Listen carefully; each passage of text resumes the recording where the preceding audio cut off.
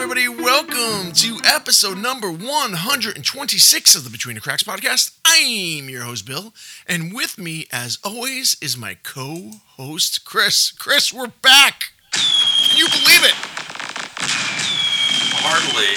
What has it been? 5 weeks? 6 weeks? It's been quite some time, but there's been a lot going on within that time frame, hasn't there, Daddy? Ooh, indeed. Chris! Yes, Chris, please, allow me to do the big reveal. Everybody, Chris is now a father, a first-time daddy. Yep, that's right. Well, our son came quite a bit earlier than we had planned, so, but all is well.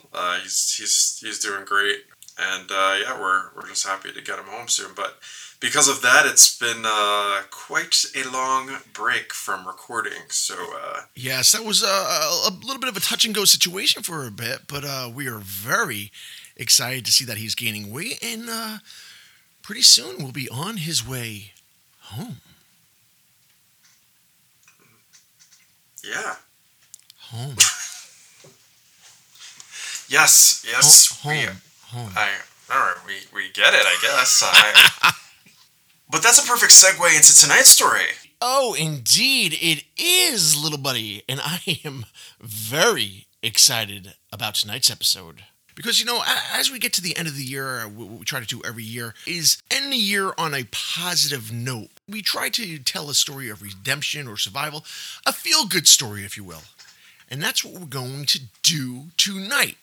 Because, Chris, I'm telling you right now, bud, this is one of the most remarkable survival stories I've ever heard of in my entire life. This is nuts. Tonight, we are taking on the incredible story of the one and only Mr. Poon Lim.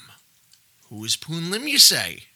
Well, Poon Lim was a Chinese civilian seaman who, come on, Chris, who on November 23rd of 1942 was working aboard the British cargo steamship, the SS Benlomond, when it was torpedoed by a German submarine.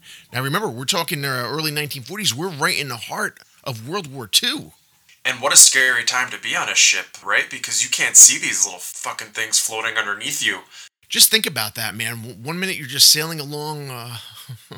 1 minute you're just sailing along the ocean blue, and then the next minute you're swimming in it. Yeah, and boy, was he. Was he ever. But Chris, as we always like to say around here, and I think it's more important tonight than ever because it's been so long, in order to understand exactly how Poon Lim found himself in this situation, we need to go backwards in order to move forward. Chris, if you don't mind, I'm going to ask you, because you seem to know him better than the rest of us. Poon Lim, what you got for us? Poon Lim, born in China in 1918, he grew up in a fishing village and learning how to swim at a young age. When he was just 10 years old, his family moved to Malaysia. And it was there where he continued to do his work in the fishing industry. In 1942, at the age of 30, to kind of bring us closer to present day here, when I say present day, I mean present day in our story, of course, Poon Lim was drafted into the Chinese Merchant Marine to work as a steward on the SS Benlomond, which is this British transporting supply ship. And we should note that the SS Benlomond was a British cargo steamship, which was built in 1922. So the nature of the Benlomond was to transport goods from one location to another, supplies and whatnot, whatever the case may be. So, I mean, it wasn't very well equipped as far as being able to defend itself, even though we are in the middle of World War II. Correct. Even though we are in World War II, this ship is just, very lightly equipped. It's really certainly not meant to make any attacks, but more so it is lightly armed for defense purposes. When I say defense purposes, maybe more so for like an air assault or maybe perhaps another smaller ship that comes by. Certainly not equipped to attack a submarine or any type of a U-boat. Yes, and we find out that's exactly what happens to the SS Benlomond. Because, Chris, on November 23rd at 1410 hours, Chris, the USS Benlomond was struck by not one, but two torpedoes. She sank within 2 minutes. And due to the fact that she sunk so quickly, that in turn lent itself to there being so few survivors because the crew did not have enough time to escape, nor did they have the time to launch all of the lifeboats that they had aboard. So, Chris, even though the ship went down so quickly and most of the crew members perished, some did indeed survive. Am I right, Seaman Boy? Um, well, it pains me to say that you are, but maybe you aren't at the same time, because while some of the crew members aboard the SS Benlomond do survive, and in fact, they are able to get one life raft, shoved off into the water, they don't actually survive long enough to board it. And this is where these men, I should say, really saved Poon Lim's life. Indirectly, just because Poon Lim is able to get into the water and find a piece of debris to initially stay afloat on, but he ends up finding this life raft after 2 hours. I'm sorry, but how horrifying is it to be, God, just to be out in the middle of the ocean and then you find some kind of, maybe like you said, driftwood or whatever. It provides you with some buoyancy, but your legs are just dangling in the water. Oh, and you're kicking them, making Oh splashing God! motions. You just know, like everything's watching you. Whales, sharks, anything. I gotta tell you, man, there is few things I fear more than being in open ocean water, alone no less, and not knowing what's underneath you. Oh God, absolutely. But we should mention that the one good thing, I mean, if you want to call it that Poon has going for him is the fact that the Benlomond was torpedoed during the daytime, thereby giving Poon at least daylight to kind of gather his wits. I would imagine that the panic would increase tenfold if this was happening at night and you can't see anything that's going on in front of your face. I mean, at least there's that, is what I'm trying to say. And then you're just dealt with the splashes of the night. Oh God! I mean, that definitely is my worst fear. That's definitely. I mean, it beats ventriloquist dolls. It beats cockroaches. It's definitely being lost at sea At night. But anyway, Chris, that's the situation Poon Lim finds himself in. He's in the middle of the Atlantic, off the coast of Brazil, floating aimlessly. And at this point, unbeknownst to Poon, 52 of the 53 crew members aboard died in this horrific attack. We were actually just talking about this because I could have swore, I mean, both of us were talking back and forth, we thought that maybe some of the other members survived, but no, he ends up in fact being the lone survivor of this whole thing. And we get back to in his early life and the skills he was taught as a young kid. He ends up swimming and finding this life raft that I had mentioned earlier that was actually shoved off by some of the crew members, but the journey only just begins at this point. When you're in the water swimming around for 2 hours, thoughts of your life ending are obviously popping in your head here. Once you get on this raft, you finally get a chance to grasp the whole situation. Like, oh my God, I'm in the middle of the ocean. I can't only imagine the million things running through your head. Well, you've just been torpedoed, so, I mean, you know that they have some German submarine just lurking beneath you somewhere, which means that most likely there are other enemy warcraft lurking close by. But remember that we did say that there were other survivors, so, I mean, we should note that Poon did say that he saw another raft with about 4 or 5 crew members aboard, and they were waving to him to come join them, but he couldn't make it to them, and unfortunately they drifted away, and we find out that they did not survive. But as you said, Poon did eventually find another raft, and I guess what we should do now is kind of describe what we mean by raft. Now, this is not a modern-day raft, Chris. Remember, we're in 1942.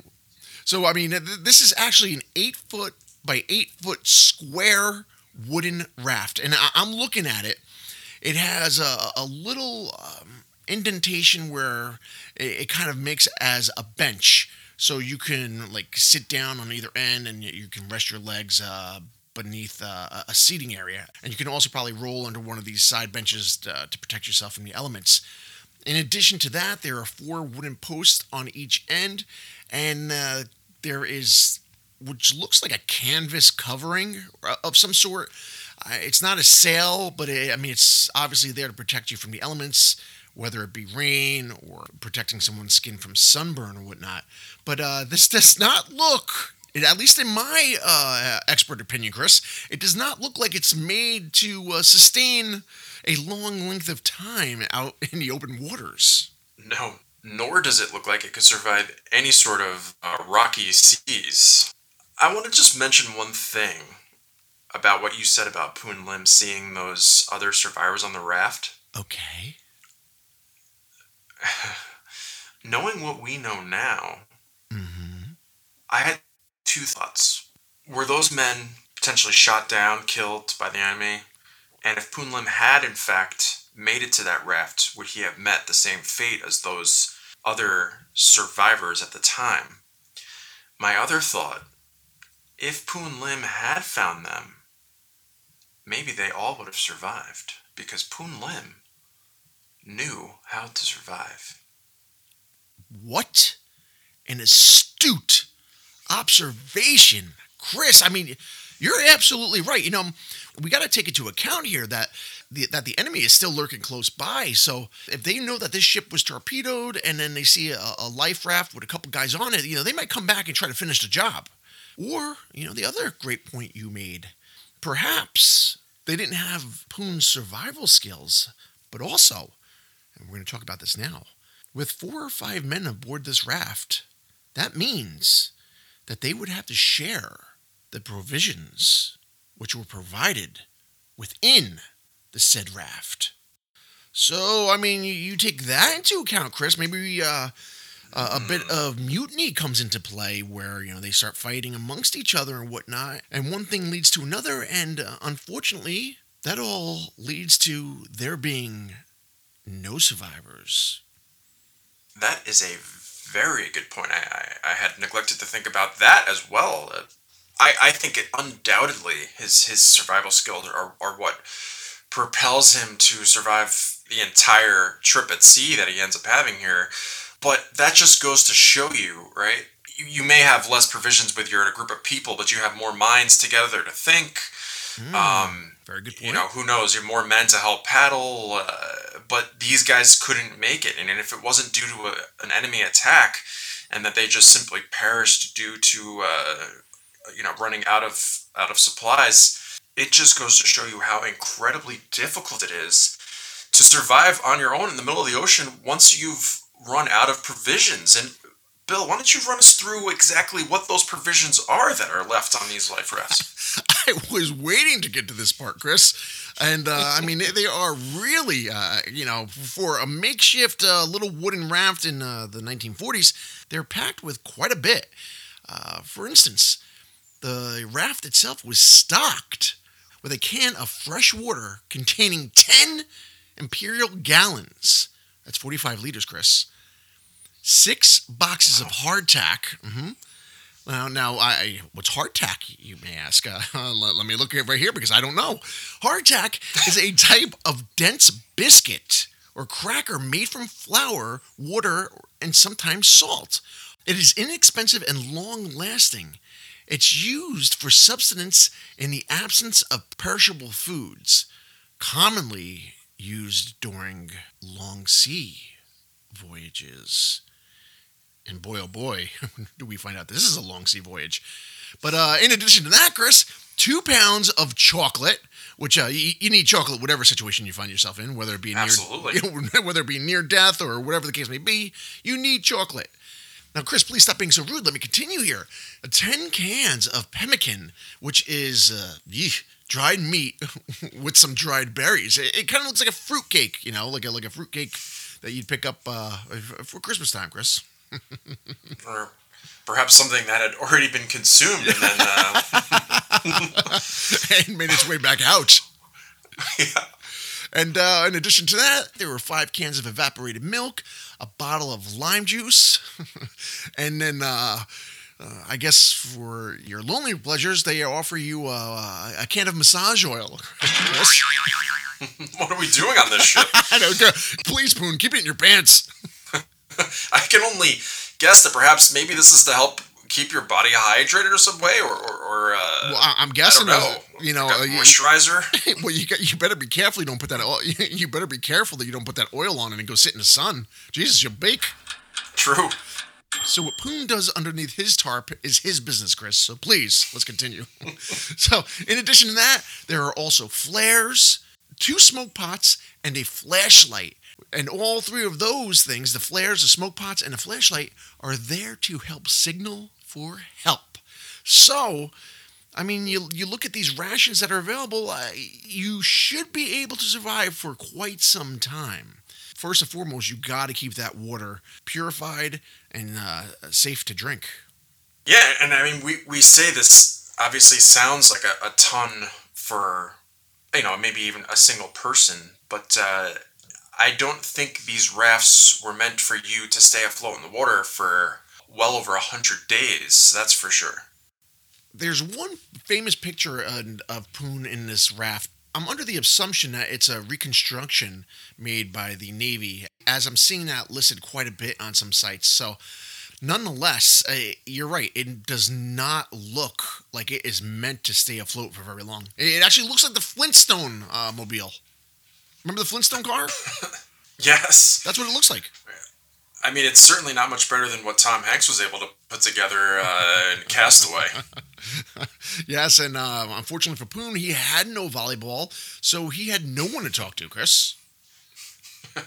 I mean, we're joking around, but my God, Poon's ability to remain calm and survive this situation is absolutely incredible. So let's get into his journey, Chris. I mean, we now know the type of raft he's on. We know what rations he has available. And at this point, he's stuck out in the middle of the Atlantic Ocean off the coast of Brazil, all by his lonesome. And we find out it stays that way for over 4 months. 133 days to be exact. Chris, how the hell is this possible? How did Poon do this? So, once Poon had really started to burn through all the rations, maybe even before, knowing Poon and his survival skills, he probably started to find other means of food before his rations were up, because obviously you don't want to find yourself in a very, very desperate situation. He is able to start making use of some of the containers, the life jacket covering and stuff. He's getting creative. So he has started to do one of the things he knows best, fishing. This is what his strength is, and he's going to take it to his full advantage. So what he does is he ends up starting out by catching seabirds. Now, very interesting because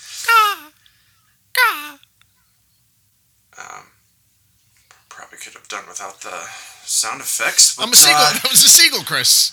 It sounded like a crow to me. Continue. So, seabirds out in the water, this is obviously common. If there's a ship or something out there, they'll land on it. But because all that there was to land on was this small little canvas that's sitting above this 8x8 raft, this put the seabirds in very close proximity to Poon. So he was actually able to grab some of these seabirds, and he would catch them. What he was doing was he was drying them in the sun and making jerky out of them. Because it's dried, it has a tendency to last much longer, obviously without needing any sort of refrigeration or anything. Something like a raw bird, you would either have to cook it, or it would spoil pretty quickly without taking all the moisture out of it, which is what he did, and he made jerky. I would imagine that this raft was beginning to smell a little funky. Oh, I can only imagine. Continue, Chris, please. But he also ends up using the jerky from these seabirds as bait He's unraveling some hemp rope, which is on the ship. And I don't know if that he's deconstructing part of a canvas or something, but basically, out of the supplies he has there, he's able to use this hemp rope as a fishing line. And then he takes a spring that was inside the flashlight to make a fish hook. And now he crushes pieces of hardtack at some points to make bait, but then, as I said, he's using the jerky sometimes as bait. He takes a nail from the boards in the raft to also make a stronger fishing hook. This guy's incredible. He's not just catching one type of fish. He's now creating a range of sizes of hooks so that he can catch smaller and larger fish. He is just completely improvising with all these things, but of course he has the mind and the sense to know what he needs as a fisherman to make do with what's on the ship, on this little craft. Now, as we know, when you're out in the ocean, even though you may appear to be alone, you're anything but. We find out that Poon had a couple friends circling about the raft, didn't he? Well, that's the unintended consequence of catching fish, right? Especially if he's gutting them or doing anything and tossing any remnants in the water. I mean, you're just creating a chum line for other larger things. Yes. And so that is ultimately what ends up happening here. Now, remember, he was in the water for 2 hours just dangling, right? So we know that there were sharks in proximity. Oh, yeah. I mean, you got to figure that those guys, if they're torpedoed, somebody had to be bleeding somewhere. A little bit of blood, and the sharks sense that, and they smell it, and they're off to the races. So, yes, while he is fishing, he has a run-in with sharks. Perhaps what you or I would have do is, maybe try to hit them, get them, shoo them away. What does old Poon do? Poon catches the shark. And whilst hauling in this shark, which the razor sharp teeth, and this thing is trying to bite him while he's pulling it aboard, he grabs one of the water containers and he beats the death out of the thing. He then, and remember, we're going to go back to his childhood lessons, all the training he's had up to this point. He drags the thing aboard, cuts it open, and he starts sucking the blood from its liver. Jesus, Poon. Well, what's funny, now that you mention that, the orcas, we did the one episode on Tilikum, and we learned, Chris, that the orcas will attack great whites, but only eat the liver. The most nutrient-dense part of an animal is its organs, and that is where you really get all the vitamins and stuff. But interestingly here, the reason why he's doing this is because he had run out of water. Oh, man. Once you run out of water, the clock starts ticking. Absolutely crazy. Right? He is doing this to quench his thirst. This guy is an absolute survivalist. This is incredible. It's noted here that Poon had lost all of his clothing except his shirt and vest. Now, maybe that had something to do with the massage oil. We don't know. But all Poon is wearing at this point in time in his journey is a shirt and his vest. And it says here that he made a small skirt, a mini skirt, if you will, out of a burlap bag. And I'm just thinking, if you have no drawers on and you get the burlap there, I mean, it can't make for a fun voyage. He's certainly, I don't think he's the most comfortable in his that attire. he's ever been. Yeah. But, I mean, we're joking around, but in all seriousness, Poon had the ability to do what he did due to the experiences in his early childhood. And he was able to keep himself alive. But, Chris, marine life is not the only thing that's lurking beneath the seas. Searching for Poon. Is it? No, although I shouldn't say some of the encounters that he ends up having out in the ocean here are with other crafts. And despite actually seeing Poon, they neglect to give him any assistance. Yeah, well, I was actually reading that they used to use sailors and put them on rafts as decoys. So, say you're on an enemy vessel and you make your way close to this raft to find out what the situation is and if you can help this person or whatnot. And then immediately after that, you're attacked. So I guess this was a method that they used as a way to kind of entice the enemy to get closer. So they were like, you know what? The hell with it. Best of luck. And how crazy is that, right? You have been in the water for God knows how long at this point. You actually come across a vessel that could stop this all, end this whole crazy thing, and get you home that you've been fighting for survival this entire time.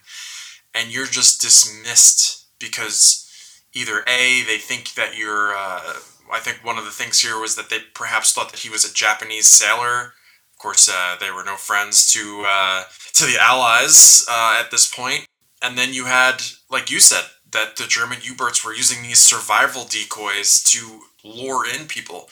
It's you against the world here. Yeah, you have to do this on your own. It's almost, I hate to say it, but it's like picking up a hitchhiker. You know, if you see someone who looks innocent and they need help along the side of the road at night, I'm not stopping. I don't care. Look, I mean, call somebody, do what you got to do, but are you going to take the chance of that this person isn't just luring you in? You know, yeah, seriously. And that's why they ended up leaving Poon in that very situation.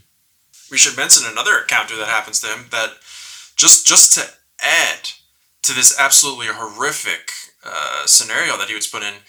A couple times there was Navy patrol planes that saw him. One of them dropped a marker buoy in the water to basically mark that they had witnessed Poon in the water. Oh, gee, thanks.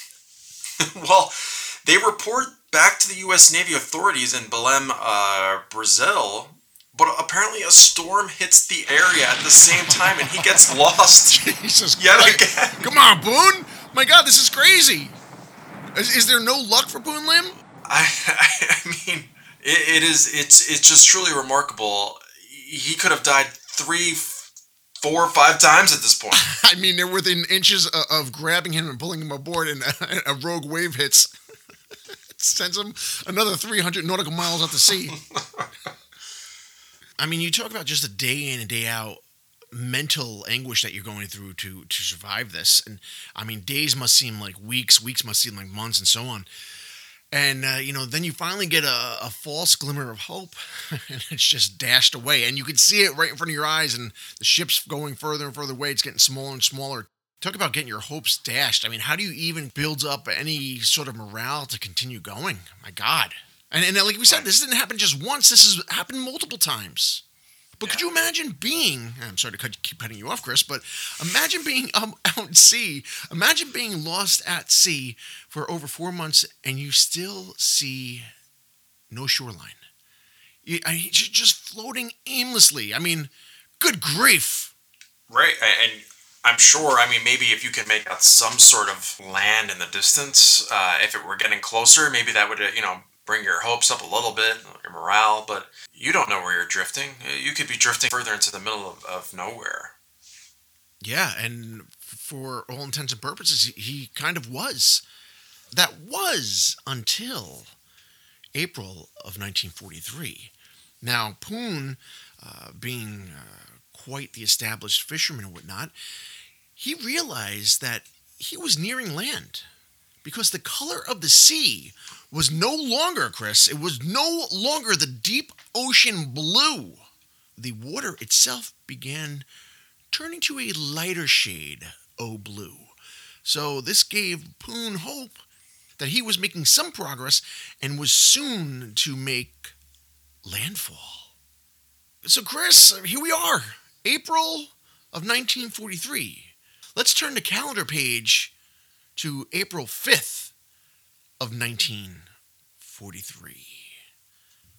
That's when old Poon Lim's fate changed for the better. Didn't it? Oh, indeed. Let's just grasp this here for a second.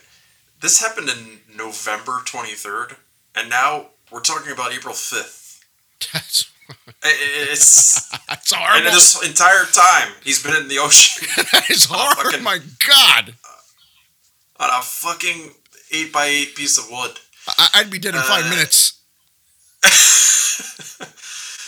Oh, I would be dead in the 2-hour swim easily. Yes, April 5th, he comes across 3 Brazilian fishermen. One thing Poon Lim ended up having going for him is that during this entire drift of 750 miles, he was heading westward towards Brazil. If he was drifting in the other direction, who knows if he ever would have been found. But he happened to be drifting westward, which was the best possible thing because now he ended up being only a mere 9 nautical miles off the coast of Pará, east of Salinas. This is where Brazilian fishermen encounter him. Let's not forget, all this time at sea definitely took its physical toll on Poon. It's reported that when he was found, he was 20 pounds lighter, and that he was so weak that the rescuers, those 3 Brazilian fishermen, had to lift him out of the raft. He could not walk. But get this, in a roughly 3-day span that he spent in the hospital, he was able to get up and walk again. Even though he was still weak, he had enough strength to at least begin the process of recovery immediately. Losing 20 pounds may not sound like a lot, but we don't actually know what he weighed before the ship sank. If we had to guess, let's just say he weighed, I'm just going to take a guess and say that it was under 150 pounds. Yeah, he looks about 135 would be my guess for Poon. Yeah, you're losing 20 pounds. That's a huge percentage of your body. I mean, like, that's not like us losing 20 pounds, which let's be honest, we probably all could lose 20 pounds, right? This obviously is a substantial amount to lose at his height and weight. At the same time, it's also fascinating that he was able to keep as much calories in his body that he didn't lose more than 20 pounds. Yeah, you think 4 months of loss at sea, I would assume it'd be more than 20 pounds. But, you're right. I guess it's all relative to what kind of body type you have and whatnot.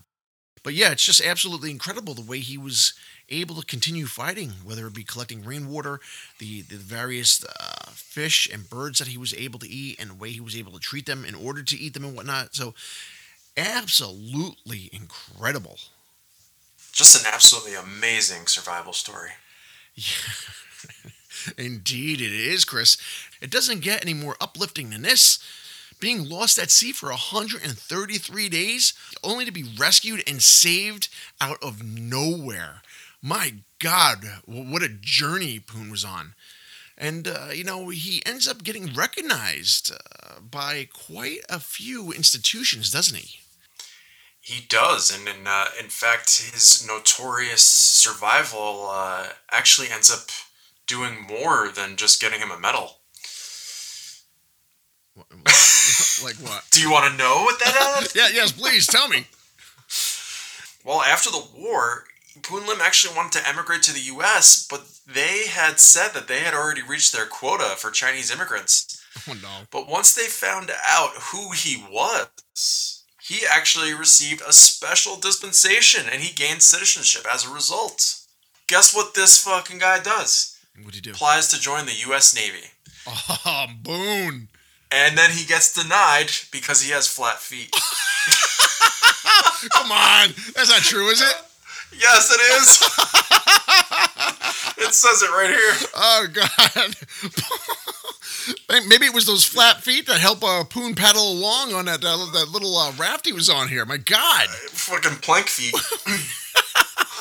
So, this story gets better and better and better. So, Poon, more power to you, man. What an absolutely incredible story. And I wanted to bring this up because at the time of Poon's rescue, he was told that no one had ever survived lost at sea on a raft for that long. Poon then responds by saying, "I hope no one will ever have to break that record." Now, you may ask, Chris, how is this related to this episode, and how's it related to BTC? How could we possibly make Poon Lim's wonderful story about us, Chris? Well, allow me to tell you. Poon said, remember, "I hope no one will ever have to break that record." Well, little buddy, it was broken. And not only was it broken, it was absolutely shattered by Jose Salvador Alvarenga of El Salvador. He was a fisherman, and he was lost at sea. This is just wild. For 439 days. Now, that makes Poon's adventure seem like a mere bag of shells. I'm joking. I'm joking, Chris, please. The more amazing thing is that this happened in 2012, or you would think that it would be easier to find somebody, but that just goes to show you how Poon Lim was probably in a much worse off situation, but managed to live as long as he did. That's absolutely incredible. If you're interested, we actually covered the story of Jose Salvador Alvarenga, and that's episode 41. My God, Chris, I'm looking at it now. We did that back in December 17th of 2020. How does this show keep continuing to roll on? My God. It's a miracle. So, Chris, that's it. That is the story of Poon Lim. And we do find out that, unfortunately, Lim died in Brooklyn, New York on January 4th of 1991, but he did live to the age of 72. And he lived quite the amazing life. So, well done, Poon. That is the incredible survival story of the one and only Poon Lim. What a way to end 2023, bud. An absolute story of survival, of overcoming. Okay. Was that the statement, Chris? That's all I could get out. Have a happy Poon year. So let me see if I even remember how to do this. It's been so goddamn long here. Let me get the rundown and we can get out of here for the night. If you want to get in touch with us, you can reach us at btcpod2020@gmail.com. If you would like to get in touch with us on social media, you can find us on Instagram at the Between the Cracks Podcast. If you would like to become one of our lovely patrons, please feel free to do so by clicking on the link in the show notes. Now, with all that said, bud, what do you say we wish the fine people out in podcast land the happiest, a new year.